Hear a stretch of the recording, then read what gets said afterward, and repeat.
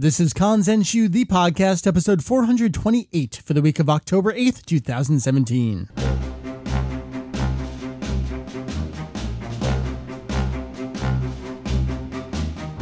What's up? Welcome back to Kanzenshu, the podcast, an extension of the all-encompassing Dragon Ball fan site. Kanzenshu, biatch. A little bit of a delayed. I feel like there am I gonna say it? There needs to be a little bit extra. Okay. Because it's been a while. Sure. Thanks. We cover anything and everything Dragon Ball in hopes of enlightening and a little bit of entertaining. That's right. That's the goal. Yeah, informative, fun, good times. Deep cuts. Deep cuts. We got some real deep cuts for you this episode. Exactly. We are going to the 1990s. That's Mary over there. How are ya? I'm good. That's good. Got Mary. Got Mike. That's me. That's Vegito EX. We are talking 1990s material. But also recent stuff, just to be clear. Let's tee it up proper. That's true. We have a variety hour for you. Hopefully it's not an hour. I pitched it as a half-hour show, but... Yeah, that's how you got me down here. We'll see how that Mary, goes. I have a proposition. Okay. Half-hour podcast recording. I'm like, yes, I'm Sounds in. great. Yeah. What are we doing this episode? I have kind of three mini topics for you. Two of them are going to be before the credits. One of them is going to be a spoiler post-credit sequence. Post-credits? There are credits? We play a song at the end. It fades out. Figuratively? Yeah. I do full credits. Associate producer, Heath Cutler. Oh, and there's scrolling. Yeah. It's a podcast. Exactly. How does that work? Don plays in the background. There's a scrolling text. It goes on for 6 minutes too long. They repeat a chorus kind of awkwardly. Two main pre-spoiler topics. One is a little bit of content translation work, but just really cool tidbits that recently went up on Kanzenshu. A little article. There's a site. There is a website too. Thank you, Mary. A little bit of a translation, a little bit of just cool tidbits there. We're going to talk about Akira Toriyama designing an arcade machine. And then after that, we did those two. I had a great time. We did a couple live streams where we read some of the material that was already on and then would be coming soon to the press archive on Kanzenshu. When are we going to do that again? I would like to soon. I keep saying that, but I got material. I got plenty. You see, there's just magazines coming every day. Buried in material. Yeah, I'm gonna die with this material. One of us is gonna die with this material. Yes. Unless we make a suicide pact. I don't know. Suicide pact. Is that what we're doing here? We're gonna insure this room. We are going to look at count them three, not one, not two, not quite four, 3 English language reviews of 3 different releases of the first Dragon Ball movie. The first Dragon Ball movie. Yes, the first Dragon Ball movie. Not my favorite. Your jam. Not my jam. I do enjoy the first Dragon Ball movie. We are going to look at a review of the Harmony Gold dub of the first Dragon Ball movie. Of which I have some familiarity. You do. We're going to look at a review of Funimation's original 1995 dub of the first Dragon Ball movie. Mm-hmm. And then we're going to look at a review of Funimation's much later re-released, I guess you would call this a re-release, uncut, finally in the United States release of Curse of the Blood Rubies, as it is known over here. So a little bit of a trip through time. They're all up. Well, actually, the final one there is not up on the website. The final one there is from an Otaku USA magazine. A little too recent to include in the press archive on the website. Still an ongoing publication. That's one of my arbitrary cutoffs for the press archive. Is the magazine still going? Probably too recent to include. So there is a method to the madness. Little bit. Somewhat. So those are going to be some fun little pre-spoiler tidbits for this here episode on the show. And then we wanted to share just a little bit. We get so much of the, I need you. This is what we get. I want you. I need you. Tell me what you think about the latest episode of Super. And you know how we do it on the show. I like to do the full arc reviews. I don't think it's particularly worthwhile to get individual reactions to individual episodes. I think you missed the forest for the trees there. But. This is the world we live in. This is the world we live in. And we'll concede this one time a little bit of a spoiler cast discussion on the, I guess you call it the 1 hour special. It's really just 2 episodes that were aired back to back.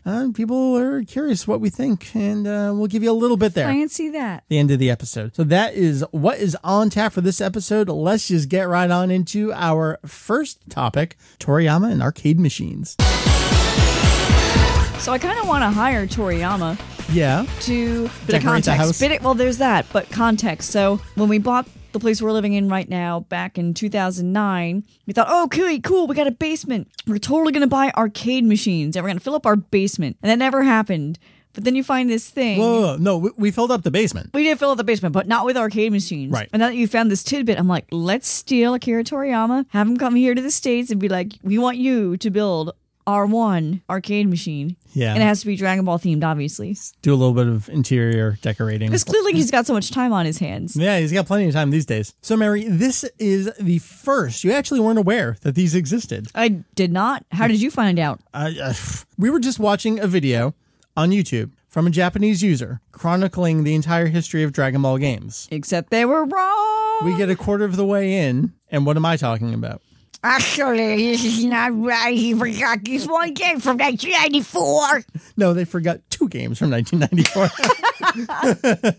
Oh, I got schooled. So when you ask me, how do you know about it? It's one of those things. I've been doing this for so long. It's simply a state of being for me now.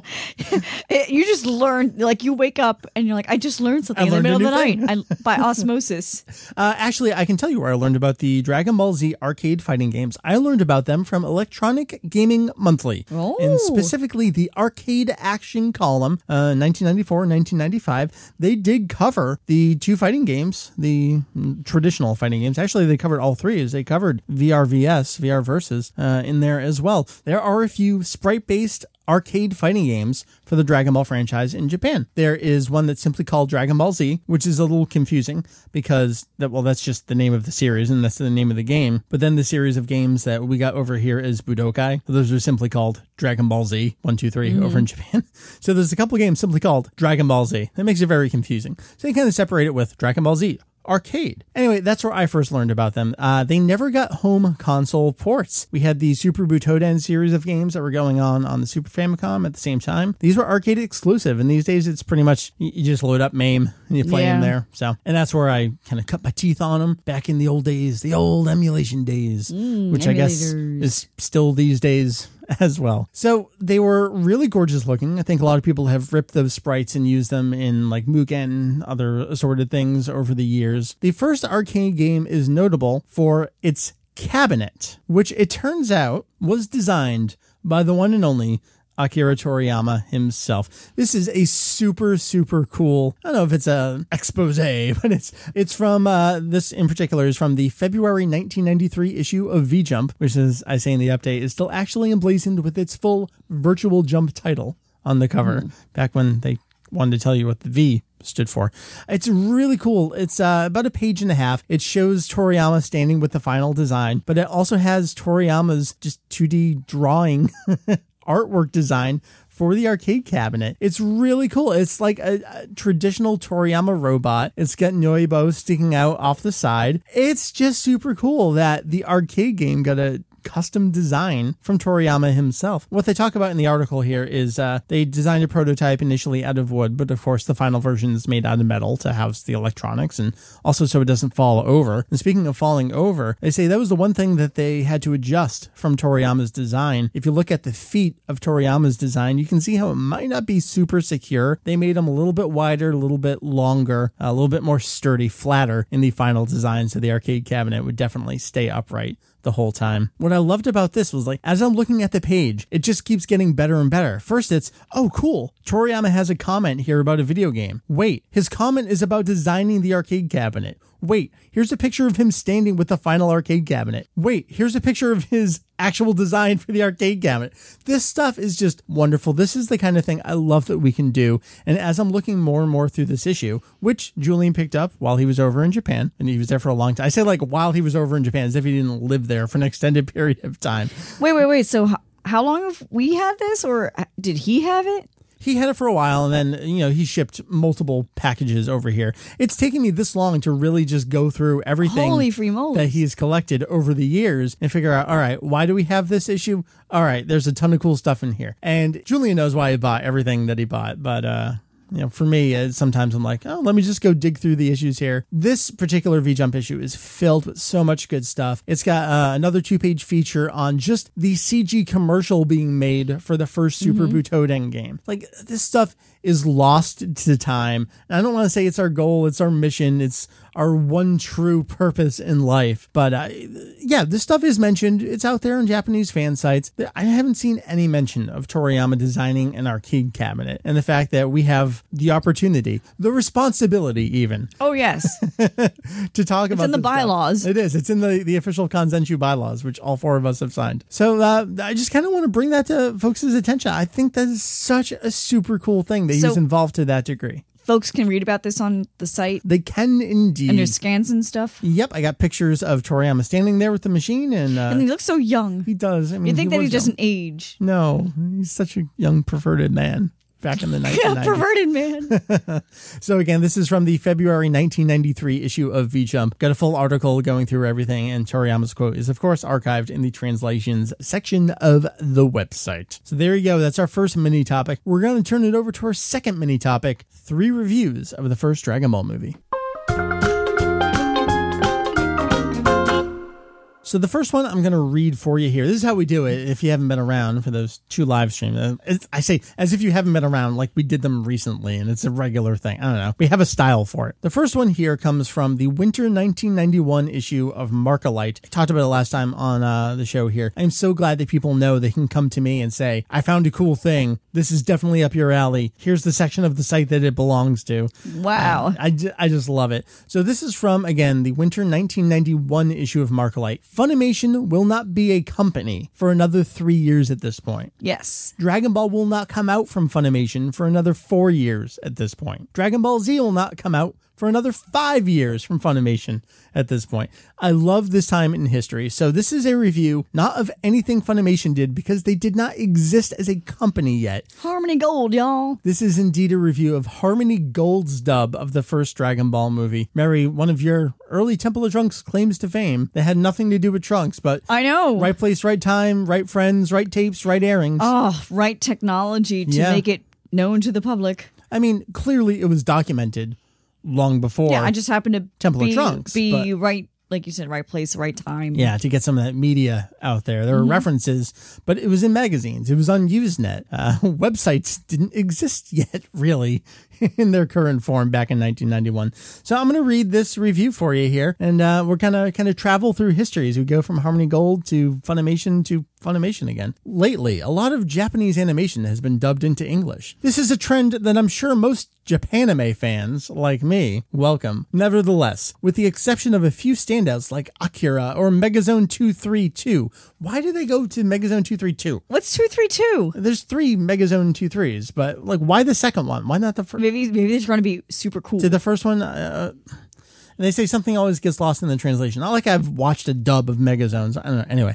And thus, for the chance to better understand a particular film or show, we must put up with lame and inadequate translation and or lousy voice acting. They're talking about this in 1991. Happily, I can tell you of one feature that made the transition to English rather nicely. Dragon Ball is a compact and very well put together story about the quest for 7 magic Dragon Balls. From the film's prologue, we learn that by gathering all 7 of these balls, the finder is granted one wish by the Dragon God. Once done, the 7 balls are again scattered until another brave soul is able to find them. The very likable hero of this adventure is Zero, aka Goku or Monkey, a strange little boy-like character sporting a long skinny tail. So let's pause real quick. Yes, Goku was renamed Zero. I love that they say aka Goku. Clearly they know something about Dragon Ball and that the name was changed. And then they say, or Monkey. I guess the thing I'd reference there is, and I know our buddy Joe Tanuki pointed this out as well and asked about this on Twitter when we first posted this. I think the author was probably alluding to the Arthur Whaley translation of Journey to the West, which simply came out as Monkey. Monkey is the name that anyone in 1991 would know the Wukong character by. Just simply Monkey, yeah. So I think that's what they're going for there. He is as brave to face the world outside his own valley as he is naive about it. Zero's most cherished possession is a single magic Dragon Ball, a gift from his late grandfather. Of course, there are others who want this treasure as well. It is through his accidental meeting with Lena, an attractive and perky freelancer, is that what we're calling her? Out to snag Zero's Dragon Ball, that he learns about its true nature and the existence of 6 others. Until Zero met Lena, he was at peace and blissfully unaware of things not affecting him, but that was to change soon. All was not well in the valley of King Gurumi.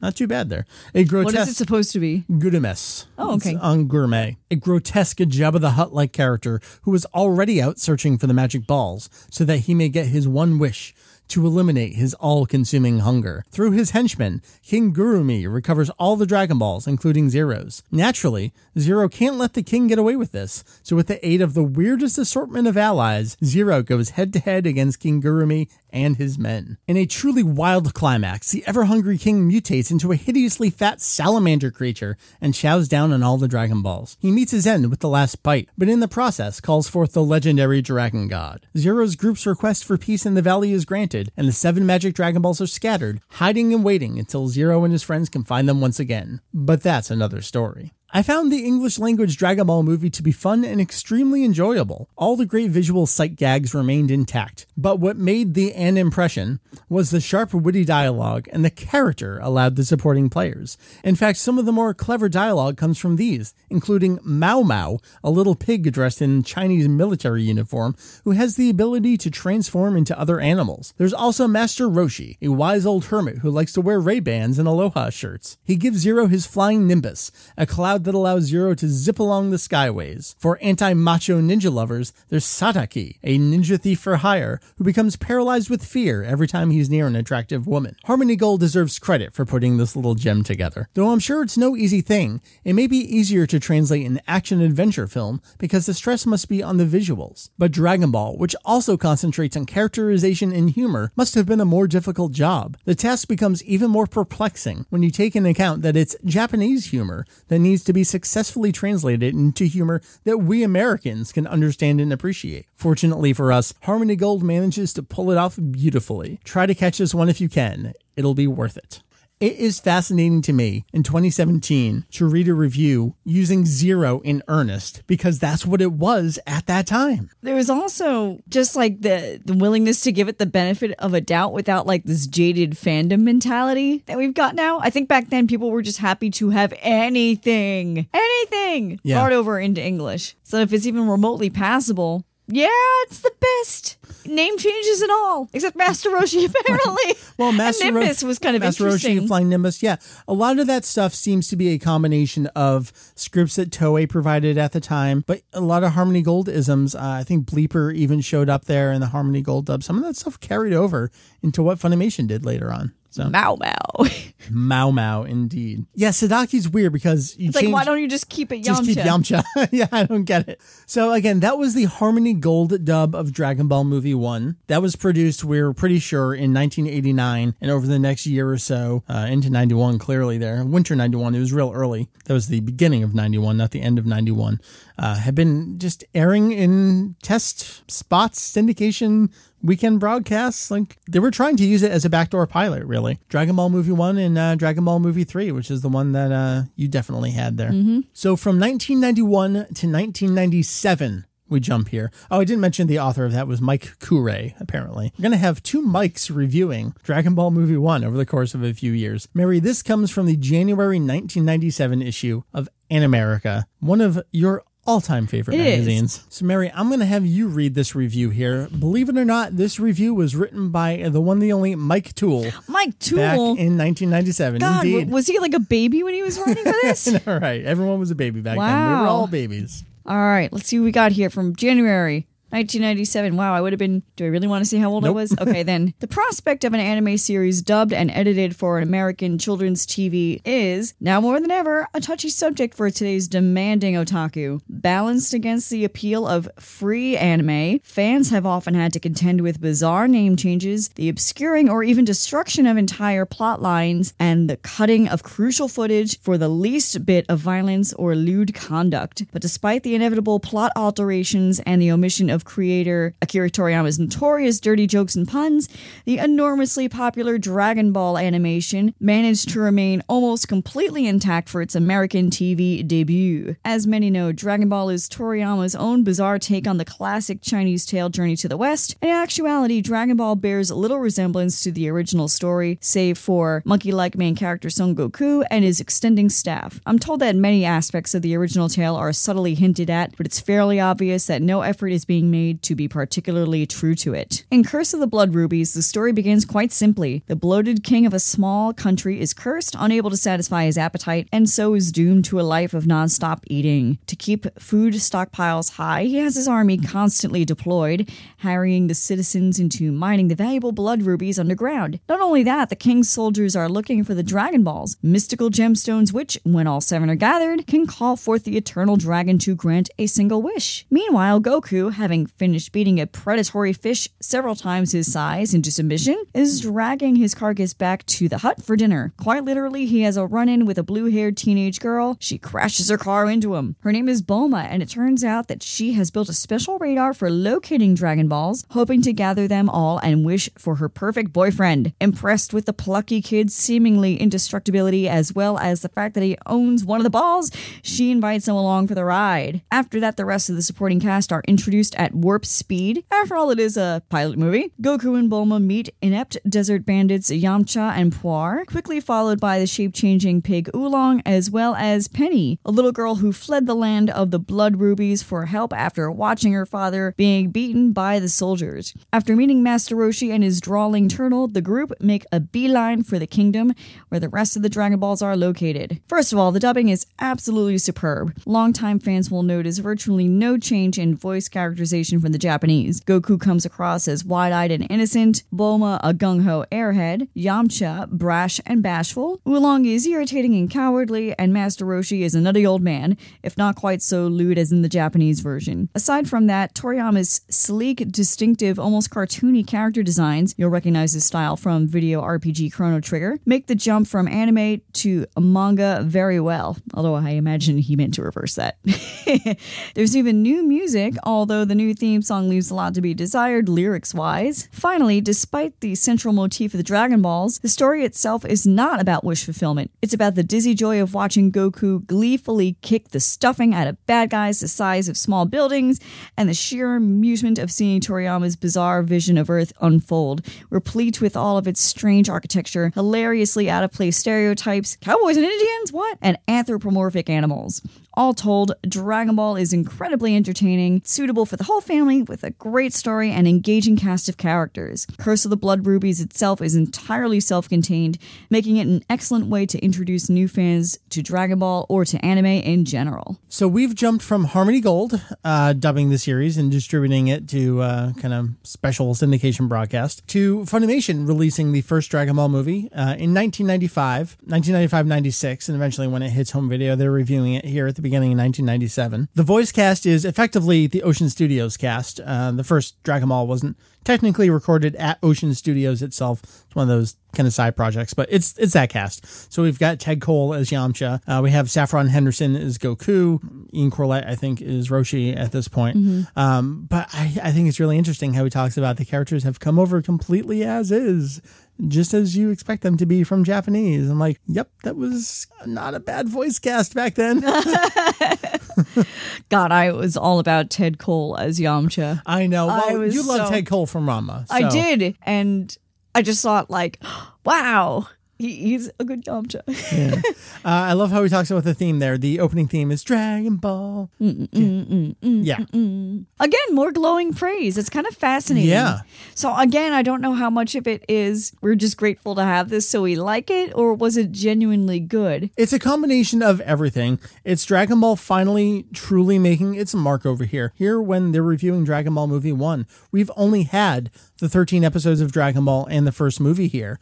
From Funimation in English. Prior to that, it was Harmony Gold. And of course, at the same time, we have the Latin American, Mexican, Spanish dub airing in some places here and there on Telemundo. I'm not entirely sure when that started. And then over the years, obviously, the international channel would come into play. We always love to talk about this time when you could watch the English dub, the Mexican, Spanish dub, and the original Japanese version just on different channels all at the same time. Yeah, it was awesome. Anything else you want to pull out from Mike's review here at the time? Everyone's kind of doing the formulaic thing of just give a little bit of a plot synopsis, touch on the dubbing. We've got high praise here for the Harmony Gold dub, high praise here for Funimation's English dub. I kind of want to watch the movie again. Yeah. Like, which really... version? We can watch 3 versions, seriously. 4 versions of this movie. Well, it sounds like it was a very good standalone piece of work. Yeah. Without having to know anything about the show. Right. And the next review we're going to get to talks about that a little bit. Do we want to get into that now? Do you have any other last tidbits you want to pull out? No, I don't. Do you? No, I'm good. So before I read the third review, I just want to talk about the weirdness of time with the Funimation re-release of Dragon Ball Movie 1 later in 2010. So we've gone from a review in 1991 to a review in 1997. We would not get Dragon Ball Movie 1 released uncut bilingual in America until 2010. That's insanity to me. Holy moly. Before we get to the review, I just want to talk about this because we had some weird stuff going on.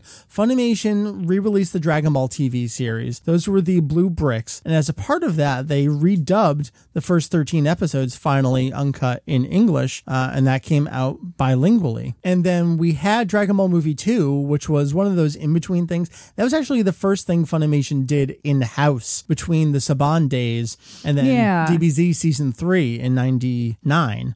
In 98, they did Sleeping Princess and Devil's Castle. So we had Dragon Ball Movie 2, and then somewhere along the way, they decided to do the third Dragon Ball movie. We got that released, Mystical Adventure. And then they did the Path to Power, the 10th anniversary movie at some point along the way as well, just while they're doing Dragon Ball and GT and Z. Now, they're just kind of wrapping up all their loose ends. But Dragon Ball Movie 1 was this outlier of clearly you have the license for this because you've had the license for it, but that was also wrapped up in not Pioneer, but the Kid Mark, Trimark, Lionsgate, I don't want to call it a fiasco, but those shenanigans that they finally resolved as they released the entirety of the TV series. The movie was a weird thing. So then in April 2010, Otaku USA published a review of a re-release of Dragon Ball Movie 1. And at the same time, there were listings getting out there. I think Right Stuff was the main offender that had a listing for the movie. So everyone's like, oh, awesome. This is clearly coming out. But as we get into the review, you're going to hear like, wait, that doesn't sound like the product that came out. It sounds like at the time,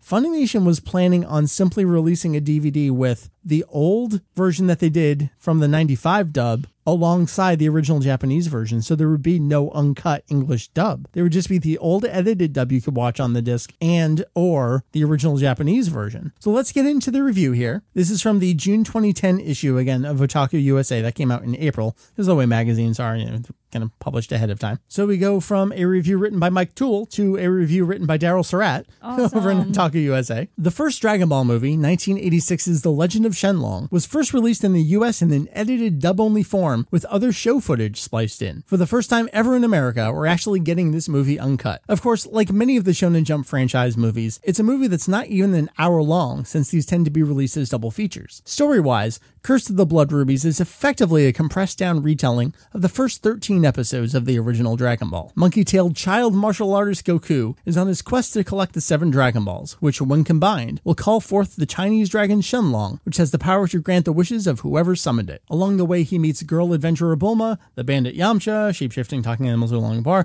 Leisure's little Kung Fu Master Roshi, or Kame Sennin if you prefer, who bestows Goku with the flying Nimbus Cloud and teaches him the series trademark Kamehameha Power Beam technique. They encounter a variety of bad guys along the way, fight them, and win. Only instead of Emperor Pilaf, like it was in the TV show, this time it's a really gross fat dude who likes to eat rubies. With such a short running time, it all goes by pretty fast. Unlike the other Funimation re-releases of the original series, they didn't actually redub this movie using their own actors. As was the case with the original 1990s syndicated run of Dragon Ball and Dragon Ball Z, this English dub was done by Ocean Group out in Vancouver. Despite having a mostly decent track record when it comes to providing English voiceovers for video games and original animation, for over 20 years, Ocean Group's anime dubbing work has ranged from mediocre at best to awful at worst. I can't think of a single Ocean Group dub I consider genuinely good, and am convinced that anyone who claims otherwise is doing so from a purely nostalgia-based, this is the way I first saw the show, and that made me an anime fan perspective. Shade thrown at Mary right there. Oh, snap. The shade. While the most recent work on stuff like Death Note and Black Lagoon, despite being generally praised, strikes me as so-so. The only reason anyone ever used them was because, at the time, dubbing in Canada was cheap. I estimate the exchange rate for US dollars to Canadian money was probably a little bit better than the exchange rate for the US dollars to Monopoly money. The dub is fine, but you probably want to just stick with the Japanese. Ultimately, Dragon Ball Curse of the Blood Rubies is for die-hard fans, only who have been waiting all this time to finally have an uncut copy of the very first movie in order to complete their sets. If you wanted to quickly introduce someone to the series in a fairly short time frame, I remind you this isn't exactly the only Dragon Ball movie to cover this material. The 10th anniversary film, The Path to Power, included as part of Funimation's Dragon Ball Movie Box 3-pack, has substantially nicer animation and tells more of the story. Show them that one instead. So a couple points here. So this is a very ahead of time review being published in Otaku USA, and the movie was actually delayed that year. So my conspiracy theory is, as Daryl talks about in the review here, the movie was clearly supposed to be just the old dub on one video track and the original Japanese version on another video track. And the video trailer that came out somewhere along that time frame didn't actually note if it was going to have an uncut dub on it. So that just kind of adds more fuel to my conspiracy theory that they weren't really going to go through with it. But they did in the end. It ended up having a completely uncut, all new dub recorded for it with Colleen Clinkenbeard, I think is her name, taking over as Goku. She did Gohan in the Dragon Ball Kai dub, alongside the original Japanese version, fully uncut there. So we have these 3 reviews, 91, 97, 2010. It took us that long to get in this country from 2 different companies, so many different licensing scenarios to finally get this version of the movie uncut. What are some of the themes that you saw kind of in place from each of the reviews? It's like an overview of the movie, of course. Yeah, a lot of it kind of stemmed from, can you consume this on its own? Right.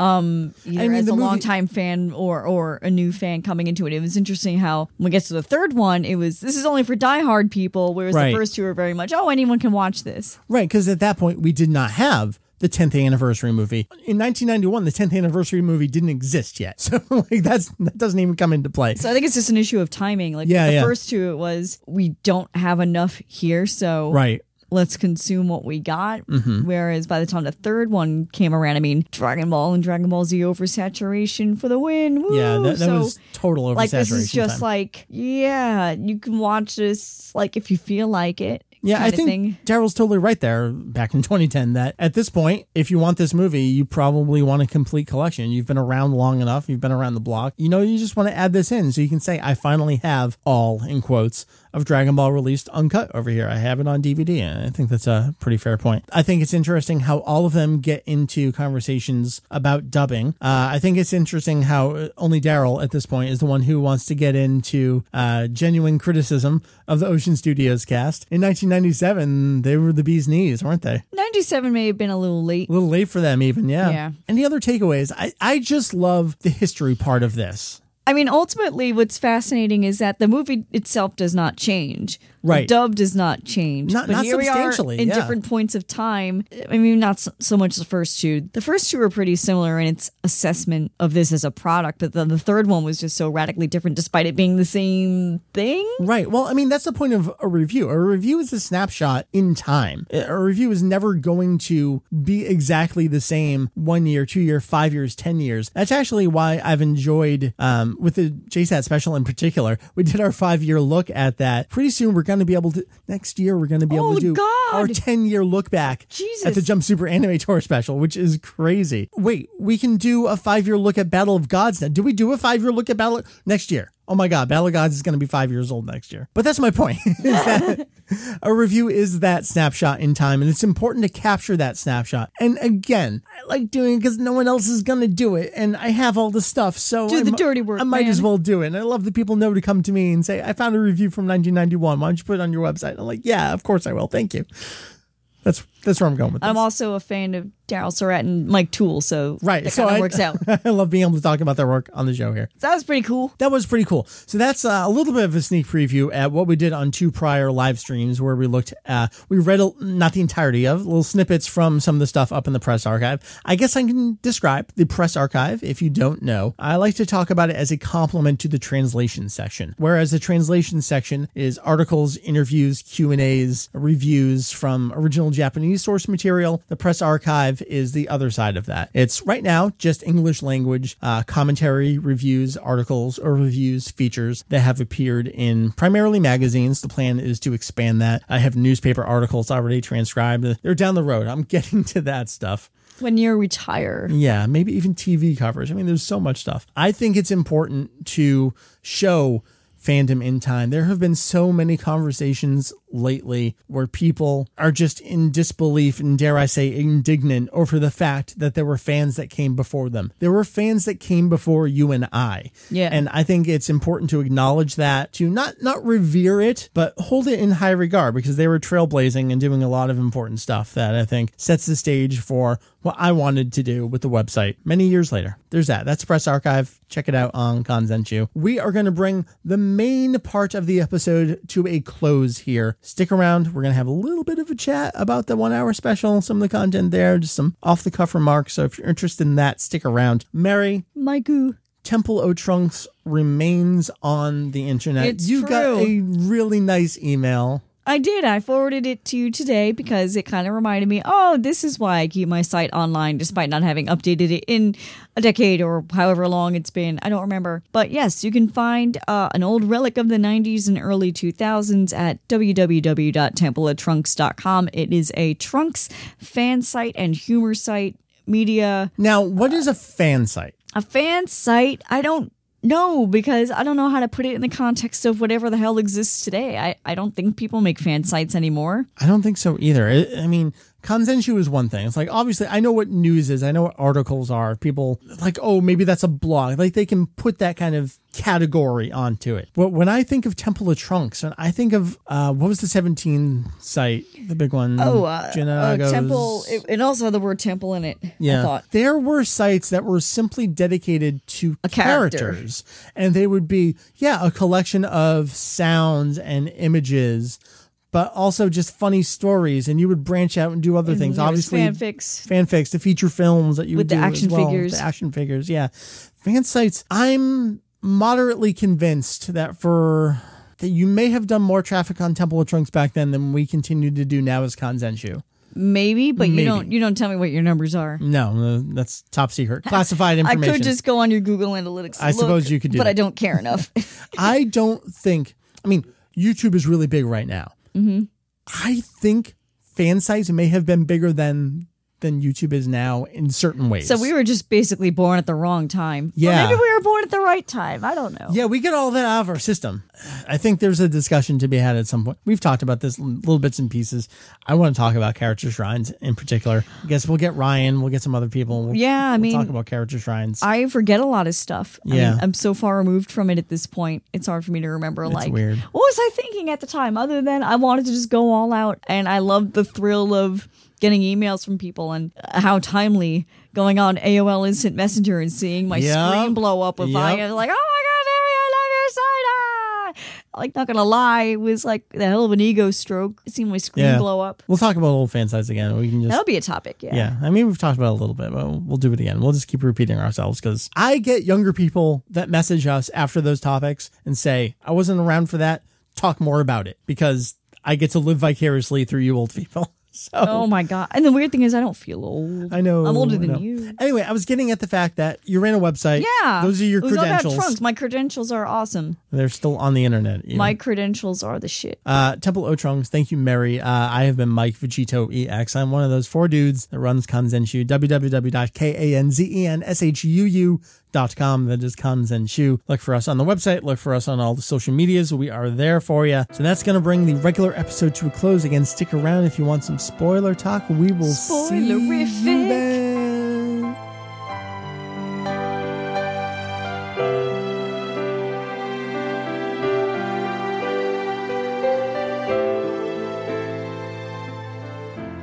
So, Mary, like I said, we like to save the ARC reviews for being actually ARC reviews. But now we're just going to be cool and timely. Yeah. Because we want the fresh hot takes. Right. I think there's something important to say in that initial time right after it, that just gut reaction to something, I think says a lot. And it can be very different from when cooler heads prevail later on down the road. So at this point, we've only watched the new, it's a 1 hour special, but it's really 2 episodes, but they went all out on really the one episode of the 2.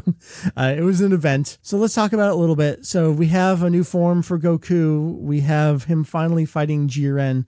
You have not really been watching Dragon Ball Super. I mean, I have been, but with the let me make my own damn statement. So, excuse me, I'm gonna mansplain what you've been doing. Oh yeah, you were about to mansplain me, and I was about to come over at that desk and throttle you. It was gonna be epic. I also got a beer bottle. Yeah, me too. Let's go. So I'm not a huge fan of tournaments, and that's no surprise. That's not news. I love the characters, and when there's a cool character moment going on, I will pay attention. But when it's just a straight up fighting, I'm sitting on the couch half watching. I'm playing video games. I'm doing something else. So yeah, once the Trunks arc was over and this arc started, I don't see any real threat other than like, okay, yeah, your universes are going to be erased, but no one seems to give a shit. So why should I? So I don't. I mean, they sort of gave a shit for a little bit. But this is tough in Dragon Ball because we've always had no real danger. Yeah. I don't know. I figure when the big moments will make themselves known, I will figure it out and I will watch. Yeah. So were you looking forward to a big moment or? Yeah. I mean, I think we'll get into this a bit more, but Jiren's not remotely interesting. I don't care about a new form. Yeah. But what I do care about, production values. Sure. I care about direction. Yeah. I care about awesome set pieces and choreography. So for superficial reasons, I give a shit because, and again, we'll get into this, it's 2017 and I want to see what they can do. Yeah. With the technology available to them. Totally get it. Well, let's start with Jiren. I don't want to say very public, but I don't beat around the bush. He is completely uninteresting. Hit was also uninteresting, but they slowly did stuff with him. Jiren is simply there to be strong and to be the wall that Goku can't surpass. And I think that can be interesting in and of itself. Cypher on our forum had a really good description of that. Like, we haven't had that before where he's not evil. He's not good. Like, yeah, he's a superhero with Topo and the other guys, but we've actually seen the other guys go do superhero stuff where they're on their home planet. One was saving a cat from a tree. I think at some point. So do you think Jiren was enlisted solely for the fact that he's like super strong, not necessarily that he is well, that's the thing. I'm a do-gooder? I don't even care about the underlying reasons for why he's a part of the Pride Troopers. He's literally nothing. He's got dead gray alien eyes. Dead gray alien skin. Right. I mean, he's supposed to be just a foreign alien. I get that. And yeah, he is that barrier. And I guess that's interesting. That this is what I'm getting at that I thought was really, I think Cypher described it a lot better on our forum. Like, we haven't had the simply a force of power that Goku can't overcome. It's been a master. It's been a super villain like Demon King Piccolo or Vegeta, where they were just like hand to hand crazy combat, giant blasts. They're both lying there like half dead on the ground. Jiren is simply, you can't touch him until it gets to this point. And like, okay, but what reason? My problem is like, I have zero reason to believe that or buy into it. What has he done that's so special? So you're looking for the power justification for No, Jiren? not per se. No? I mean, purely even from like a story standpoint. Yeah. I hear people say he's strong is all. Yeah. Like, okay, so. Okay, great. Yeah. So is like Ten Shinhan over there is strong. But he's not Jiren strong. And again, I know it's coming off as like I'm talking about power levels. It's not what I mean. That's interesting. I'm talking about sheer terror that is being instilled in the hearts of observers. I feel like it's not warranted. Okay. It's really, really hard to put into words how just the amount of disinterest I have from Jiren has been putting me off of this. Well, because he is solely he solely exists we know his shtick for the purpose of fighting Goku. Yeah. That's the only reason why he exists. And what makes him different from Hit then? And even Hit wasn't that interesting. Well, he was boring as fuck, too. It was boring as fuck. But I think at least at that point we had, all right, he's an assassin. He was off to the sidelines. He wasn't interested.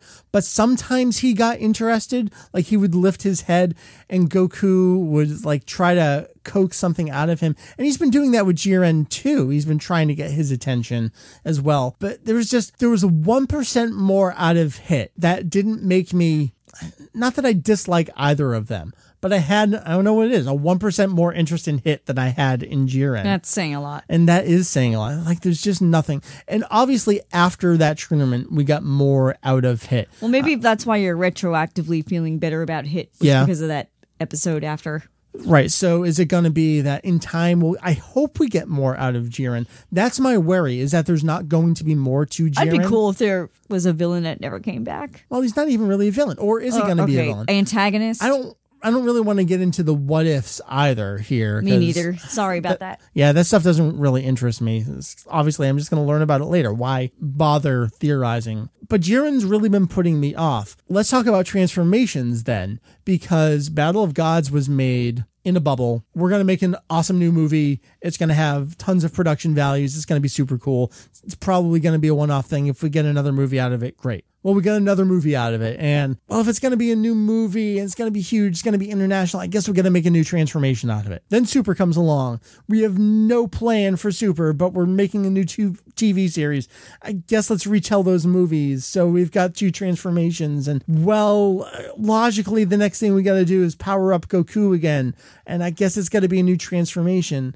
I definitely have transformation fatigue, more so than ever before, but I don't dislike any of them at the same time. It's super weird. I agree with you, and I'm glad that in terms of this latest transformation, I made a conscious effort to be even less online than I normally am, because I wanted to just enjoy it for the moment and not the build up, and I didn't know what to expect. But from a visual standpoint, I was like, fuck yeah. I mean, they made it look nice. My worry is Dragon Ball Z episode 95 looked great. Dragon Ball Z episode 96 looked terrible.